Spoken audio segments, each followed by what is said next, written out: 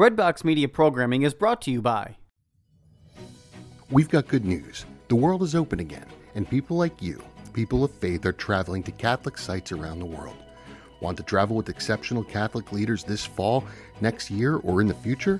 Are you looking to see specific sites, celebrate traditional Latin Mass, or travel to destinations without vaccine requirements?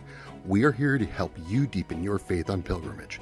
Give us a call at 1-800-842-4842 or visit us online at selectinternationaltours.com. Select International Tours is your pilgrimage company, and we have the perfect Catholic trip for you. Are you looking to serve God and society? Consider putting your gifts to work as a lawyer. Ave Maria School of Law has been educating faith-filled lawyers for over 20 years. Ave Maria School of Law is committed to training lawyers to use law appropriately around the moral issues of our time. Visit avemarialaw.edu to learn more about integrating your faith with a law degree. Hello and welcome. This is Lavinia Spirito with Mary Lou Nemechek. And today in this show, we're going to try and unpack a little bit about the life of St. Francis and the life of St. Clare, and maybe even the life of St. Catherine of Siena. Why are we going to do this? Because we will be undertaking a pilgrimage to the hometown of Francis and Clare and the hometown of Catherine, Siena, in less than 2 weeks. And so I don't know when you will be listening to this podcast, but it's always a nice reminder of our rich legacy as Catholic Church in the patrimony of the saints. And you know what? I think there is probably no saint that is as popular as St. Francis. Well, we're just ending, we're still in the Christmas season, but we wouldn't have had a nativity scenes if it wasn't for St. Francis. Mm-hmm. So each Christmas we're reminded of what that wonderful gift that he gave to us of setting up a creche. St. Francis of Assisi is perhaps one of the saints that are separated brethren love. I know several evangelical Protestants who love St. Francis, who love what he stood for, who, it's kind of, we're going to unpack his life a little bit, but it's hard to express the spiritual authority and power of somebody who presents himself before you as having nothing in an earthly sense, as there's nothing in it for them, quote unquote, the way we would say today. Well, what's in it for them? We immediately suspect someone, who presents themselves perhaps in a different way. And Francis is one of those people who it's all up out front. And he has automatic spiritual authority. So I'm just going to go by a little bit of my notes that I've been taking because we're going to have a little bit of a retreat in our upcoming pilgrimage in the footsteps of Francis and Clare. What to say about Francis? Some people look at him and they say, oh, he was the first environmentalist, No, that's not what we're animals. He loved animals, and he was like a, sort of a freaky environmentalist, wild-eyed proto-environmentalist. But in fact, that's not what he was. Yes, of course, he loved God's creation, absolutely. Are there some amazing stories of him with animals? Yeah, but there are some amazing stories of other saints with animals as well.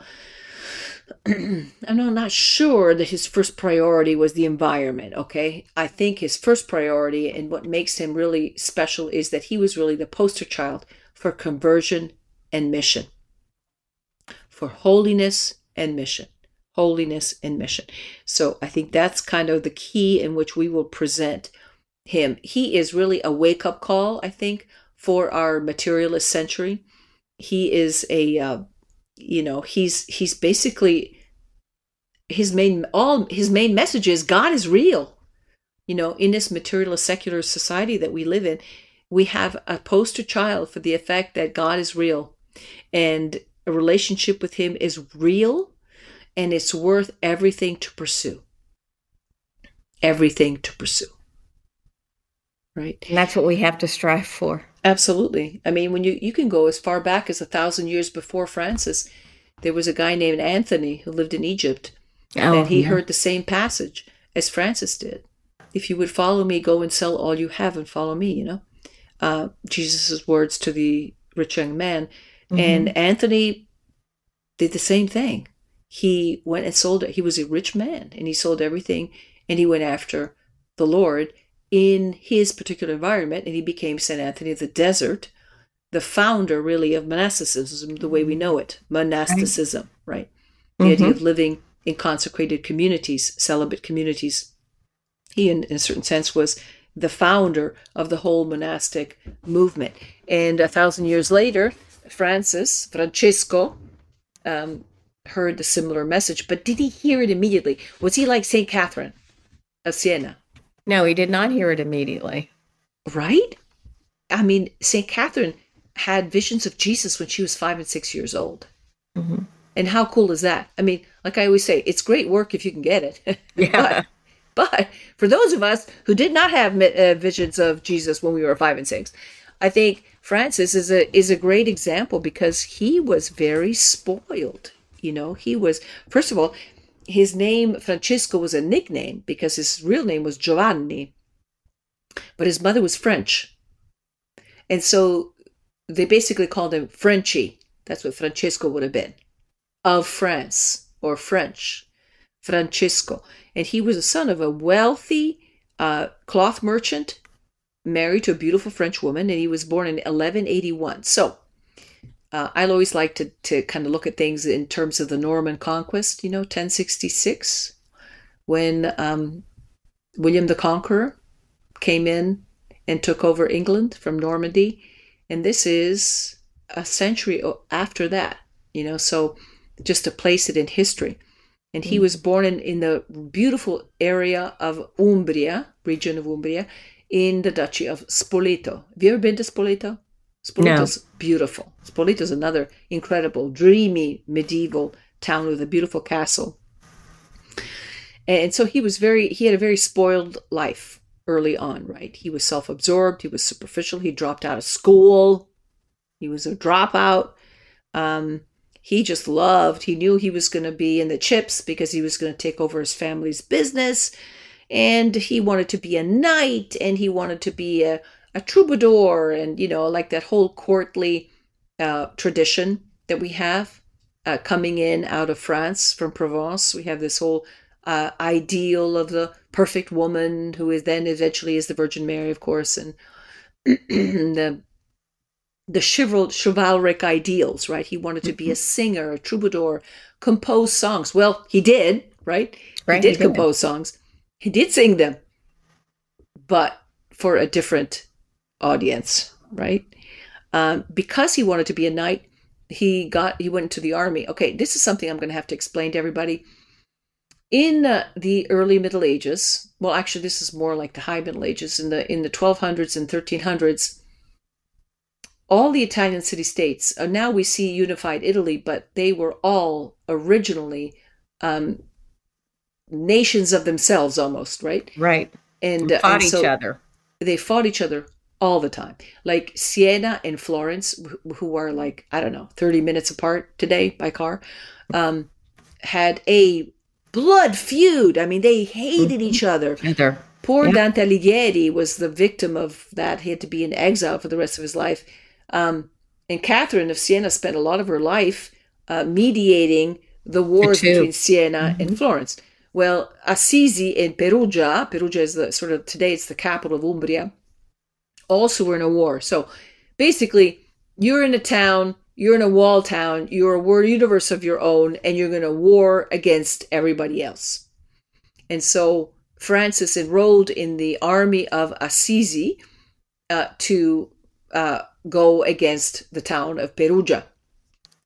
And unfortunately, they got beaten soundly. Assisi was defeated by the armies of Perugia, and at the time they didn't take prisoners. They would go and execute all the prisoners, all the people left on the field. But because he was recognized by his rich armor and clothes, they realized that they could hold him for ransom.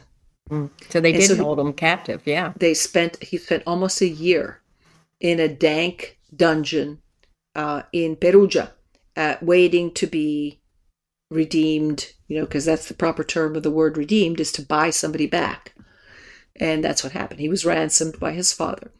Unfortunately, the Francesco that left and the Francisco that came back, were two different people. Some people think that in his captivity, he may have received a dream in which the Lord commanded him to follow the master and not the servant. So what was he doing? He was putting all his earthly, wherewithal in the battles, in secular stuff. But he was invited to instead follow the master and not the servant. Do you have anything else, Mary Lou, about his early life? Well, in that dream, he saw a vast hall hung with armor, all marked with the cross. These, said a voice, are for you and your soldiers. I know I shall be a great prince, exclaimed Francis. But he had an illness after that too. Mm-hmm. In Spoleto. I guess he was, and I think he had another dream that told him to go back to Assisi. So I guess he didn't go back right away. Yeah, I mean, think about when everything was on horseback, everything was a bit farther away, right? Assisi, Perugia right now are, I think, less than an hour apart by car. Right. But anyway, he did get sick, and he had a permanent illness after that. He had a low fever for a very long time. Right. So it sounds like tuberculosis to me. It sounds like some form of a chronic illness, because he did die at 44. Right. And he put his body through quite a bit, so who knows, right?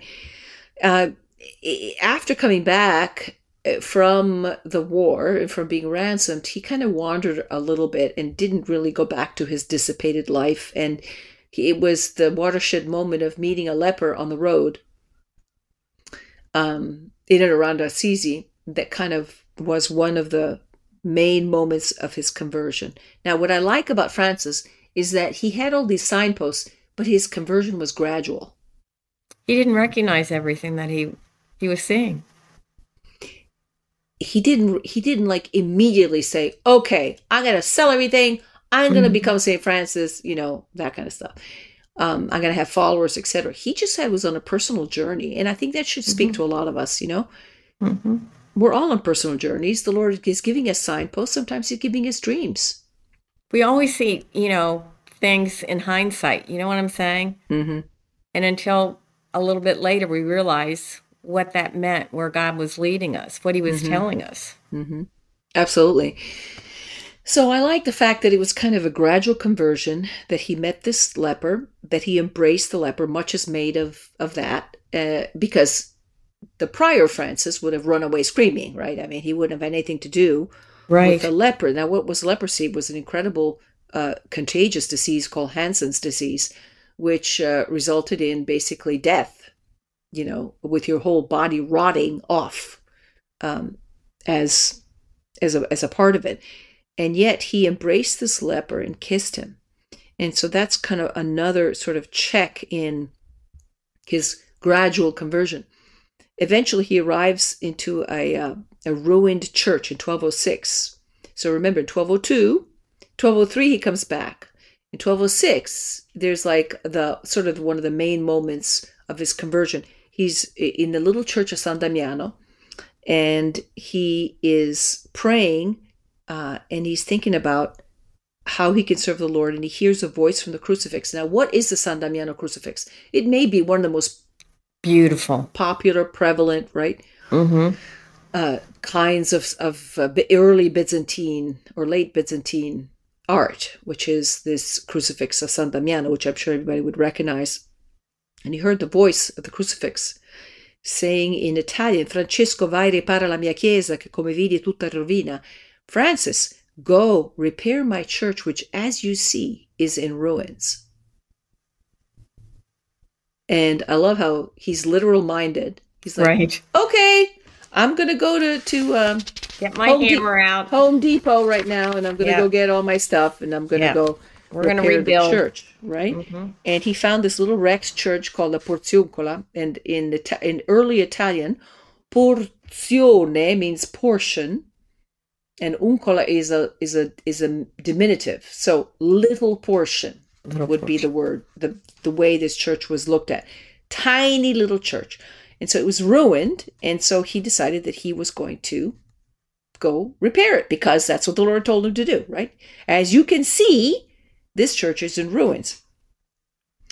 And so he started to try to repair this church, but actually what he didn't realize was the Lord was calling him to reform the church itself.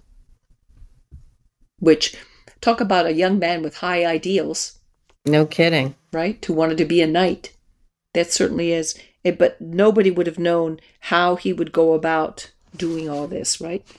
And so he did basically wanted to raise money to rebuild the churches. And unfortunately, he got in trouble with his dad because what happened? He sold a bolt of cloth. He was a cloth merchant, right? And his horse, which basically, it's like selling your car. You know, you sell your car, you sell a piece of daddy's inventory to finance the repairs of these ruined churches. So you are Messer Bernardone, and your son, who's acting really strange ever since he came back from captivity, actually starts selling off the merchandise in order for this fool errand of repairing churches. I think all parents should put themselves in the shoes of Bernardone. I think it's easy to condemn him because, after all, the guy turns out to be St. Francis, right? But Right. but really, At the time, you thought your son lost his mind. right? And then Yeah. what do you think you're doing, right? And so finally he went to the bishop. You know, it's interesting to see how the bishop is considered to be also sort of a secular authority, right? Not that he was meant to be. He didn't drag him before the count or the duke or the whatever, you know.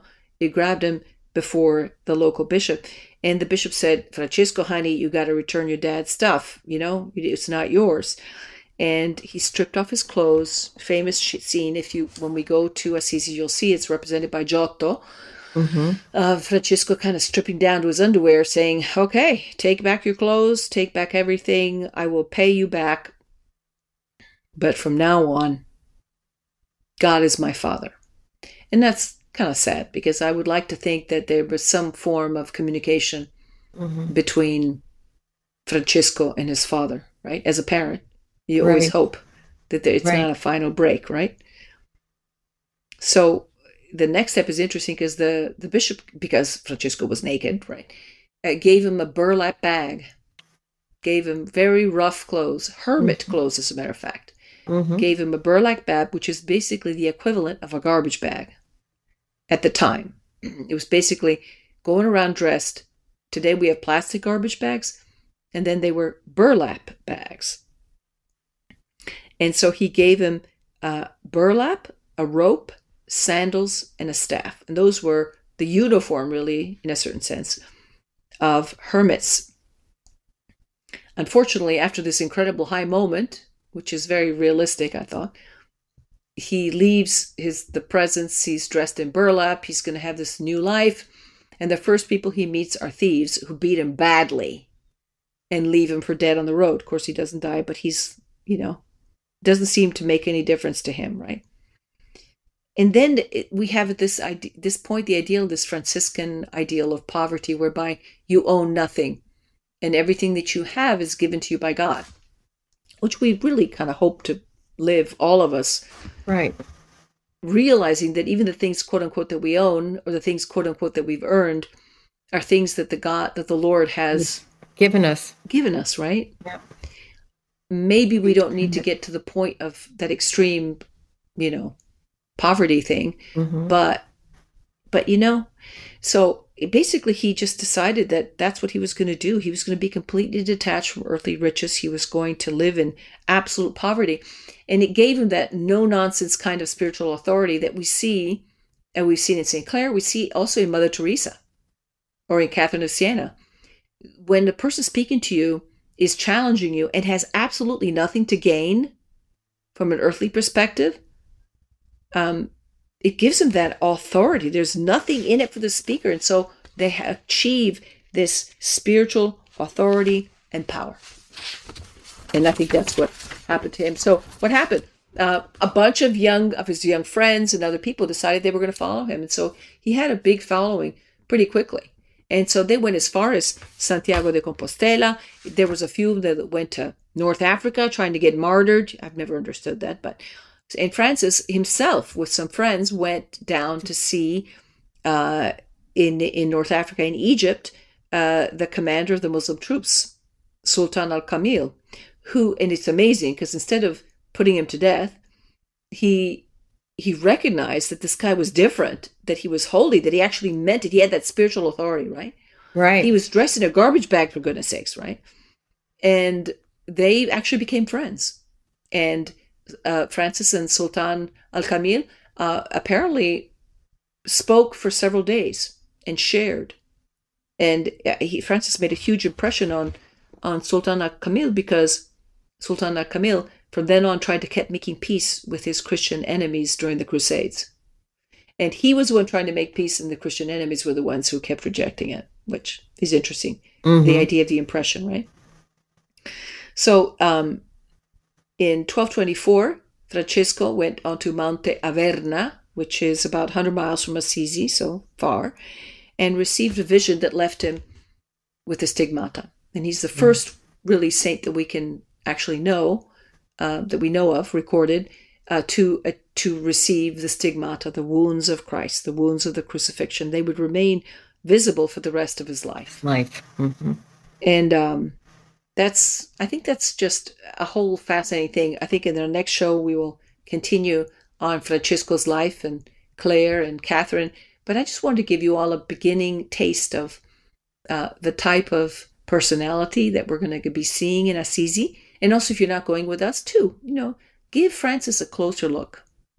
He's there for all of us. He's there, especially in our secular materialist world, to point the way that there is a God, and that there is a relationship with him, and that God blesses you, and that there is really no reason to live for anything else. Thank you for joining us.